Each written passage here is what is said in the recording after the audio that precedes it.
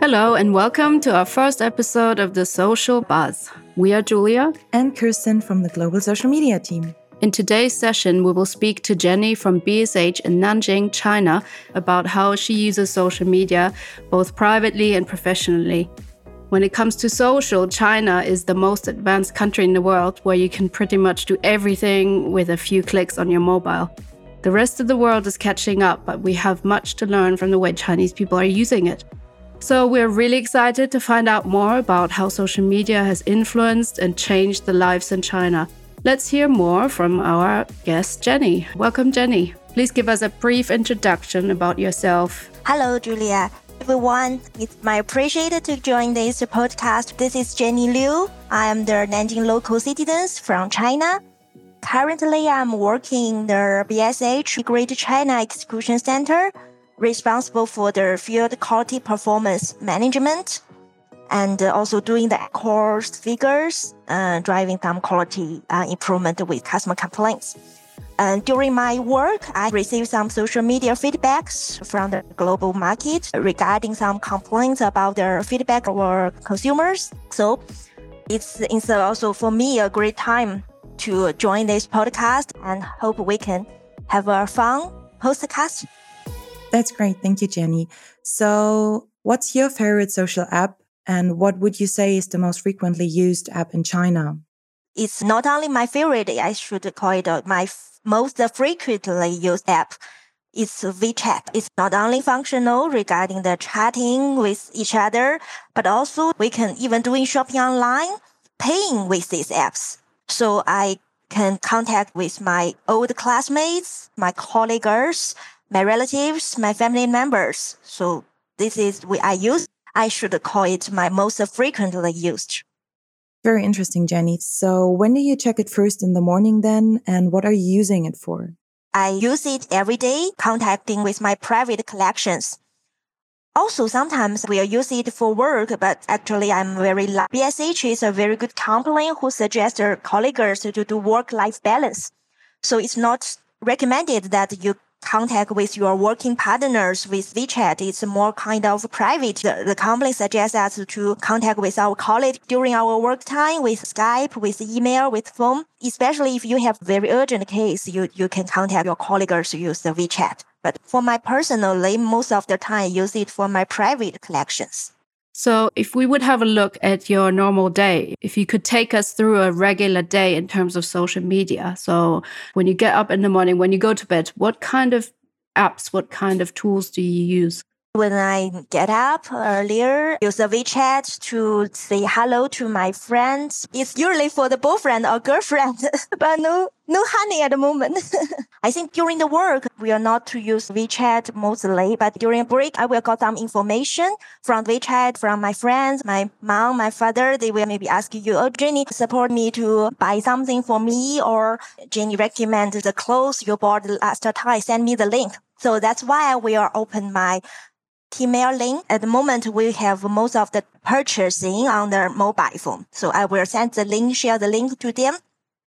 And also, especially during the lunchtime, sometimes I will open Redbook to search some my interesting brand. For example, if my friend's birthday is coming, I try to search gifts for her or for him. Also, if I want to plan to go to some place for traveling, I also will use Xiaohongshu. And also, we call it Redbooks to check some people already been there. After work, I usually come back home to check my Weibo.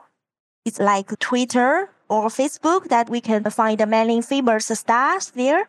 And we can find some public account there to see there's some hot trend there. Sometimes they will also show the TikTok video, something really funny.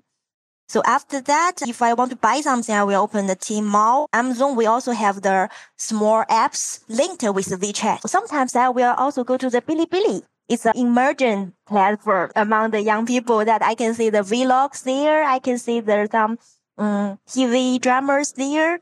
But the most interesting for me is the vlog posted on the Bilibili. I think that's most of the apps I use for daily life. Just a quick question about Redbook. Is this more like a review site or a search site, or a feedback page. Can you take us through what Redbook does and also Bilibili? I'm not sure yet what Bilibili does. For the Xiaohongshu, I would call it integrated apps that is not only the function for searching, but it also has shopping online and products online that you can buy. But how it become popular among the young generations is their functional to give you the idea, give you the hints to buy something. Our girls, we have a lot of colors for lipsticks.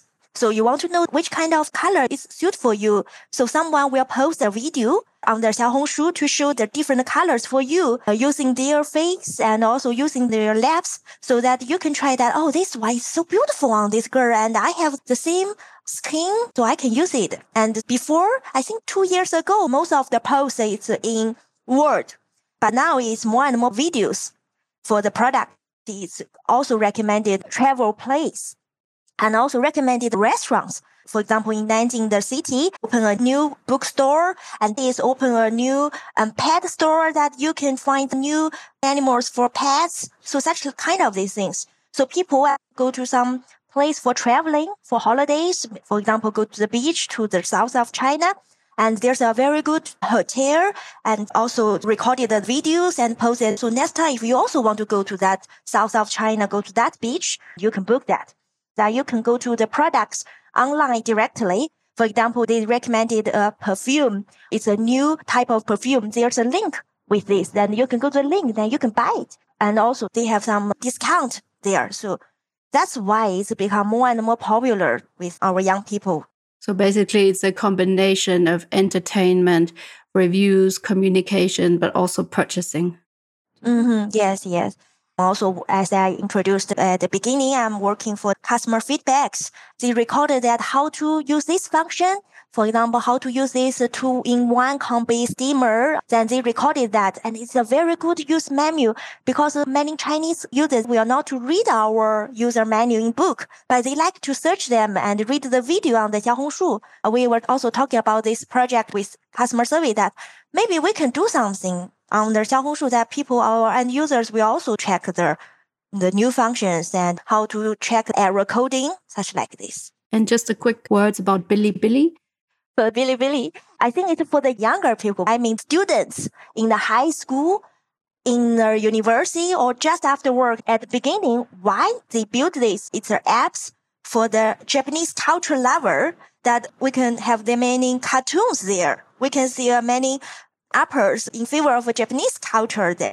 Because more and more users using that, so it has more and more channels. At the beginning, it only has the channel for cartoon, only have the channels for Japanese visit or that. But now it has more and more channels, daily life and makeup. And also there's a very popular channel in that for the cooking, teach you how to cook some special food. So this has more and more uppers. And so many younger people there. The uppers is the posters. The master for this post, they will post the vlogs and they recorded that the vlogs that how to experience a new kind of service in there. And people also can ask questions during the vlog, during the screen. And you can also see the other users, they are also watching the vlogs with you together than what they are asking for. So there's more and more uppers there. More and more people want to post in their Bilibilis. Well, that actually leads me to my next question, Jenny. What role do influencers and celebrities play in Chinese social media? They are getting more and more popular step by step. In 2019, it's a year of a beginning because before that, we have not so many KOLs and also have no ideas what is KOL is.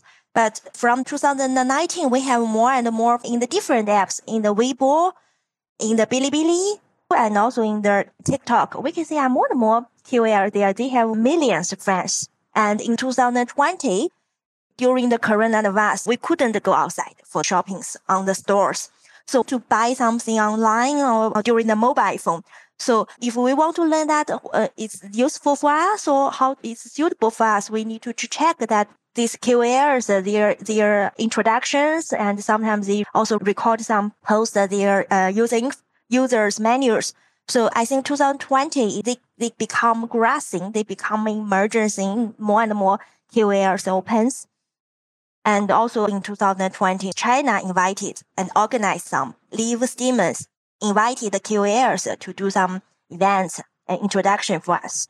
I think for these KOLs, their roles like the ambassador. On behalf of their products, they recommended, and it's because he or she introduced, you can buy them on the channel, these KOLs, you can get a discount. So that's why if you're watching their show, you can get more discount. So we'll take more concern on these KOLs. So next days, what she or he will recommend. So that's more and more fans on these KOLs. So I think this is the role for them. Mm-hmm. Do you think it will continue the way people are shopping at the moment? So do you think they will buy more and more online, take the recommendations, or do you think people will get sick of it fairly soon and then tend to be more, live shopping, go out with their friends? The coronavirus is really changing our lifestyle that we prefer to go online. But maybe people will change some mind that we need to go outside together with friends to see the real products. But because in China, you can see because we are online pay, it's very useful. It's very easy to online pay. It's not difficult. So that's why more and more people also go online for the mobile phone. But for the on-site shopping, it's also depend on the products. For example, furniture. And also for some home applicants, people really want to touch things. But for them, small things like the pen, maybe we do not want to try them. For clothes, maybe we want to try them. So I think for that kind of things, we prefer that online will be more convenient, saving time and also get the discount. Do you also do private things like events with your friends and so forth? Does that happen online as well, or is that still mainly offline? I mean, for now, China has been changing. The restrictions have been loosened a bit in China. So at the moment, you are able to meet more people, right? Yes, even though it's not so difficult to go outside to meet friends, but from my side and my circle, we have also shopping online, and we can share the link, share what you buy in the WeChat group. So I think at the moment, we most of the time purchasing online. Also, my parents can buy the things online easily. I also help them to open their online pay channel. My parents' house is a little bit far away, not so friendly for them to go inside to the city center. So they found, wow, it's convenient that they can buy something and that they can deliver it to their house directly. So it's very convenient for them. I think at the moment, still purchasing online will be the most choice. Jenny, we found out recently that you will be taking on a job in Germany in September. Well done. How are you preparing for your move to Germany? I followed the process which HR recommended me for the working visa and some more working issues handing over, and also for my private issues like relocation, searching, and also contact with my friends, try to meet them more before I left. I have been in Munich twice for a business trip, but it's will be my first time to stay a long term there. So I'm looking forward there. I hope I can get adopted to it. Yes. So good luck for your move, and we look forward to meeting you in Munich in September. Hopefully go to a beer garden again so you can enjoy the nice sights of Munich. Well, Jenny, thank you so much for coming on our show and actually being our first guest in the podcast. And thank you very much for your insights. It's also my honor to be the first guest for you, and hope we can meet in Munich. So that was an interesting session today, learning about apps and social media usage in China, because obviously for us in Europe, but also I guess the rest of the world, we are currently using it differently. So it was very interesting for us to find out about how much social media actually has an impact in the lives of Chinese people. I've never heard of Bilibili before, so that was interesting. Redbook, I definitely would like to look into because it sounds like something we will all be heading towards, like this immersive experience, going online to not just go for a certain thing like shopping or chatting or watching something on YouTube, but a mix of everything together. So I think that was very interesting, and I am very sure we will come back to Jenny or one of our colleagues in the future to find out more about social media trends in China. In the next episode, we'll share some insights about the social phenomena of Bosch Cookit, and we'll have 2 interesting guests who will join us. Thanks for listening today. Have a good time until then, and feel free to reach out to us if you have something you'd like to share. Bye-bye.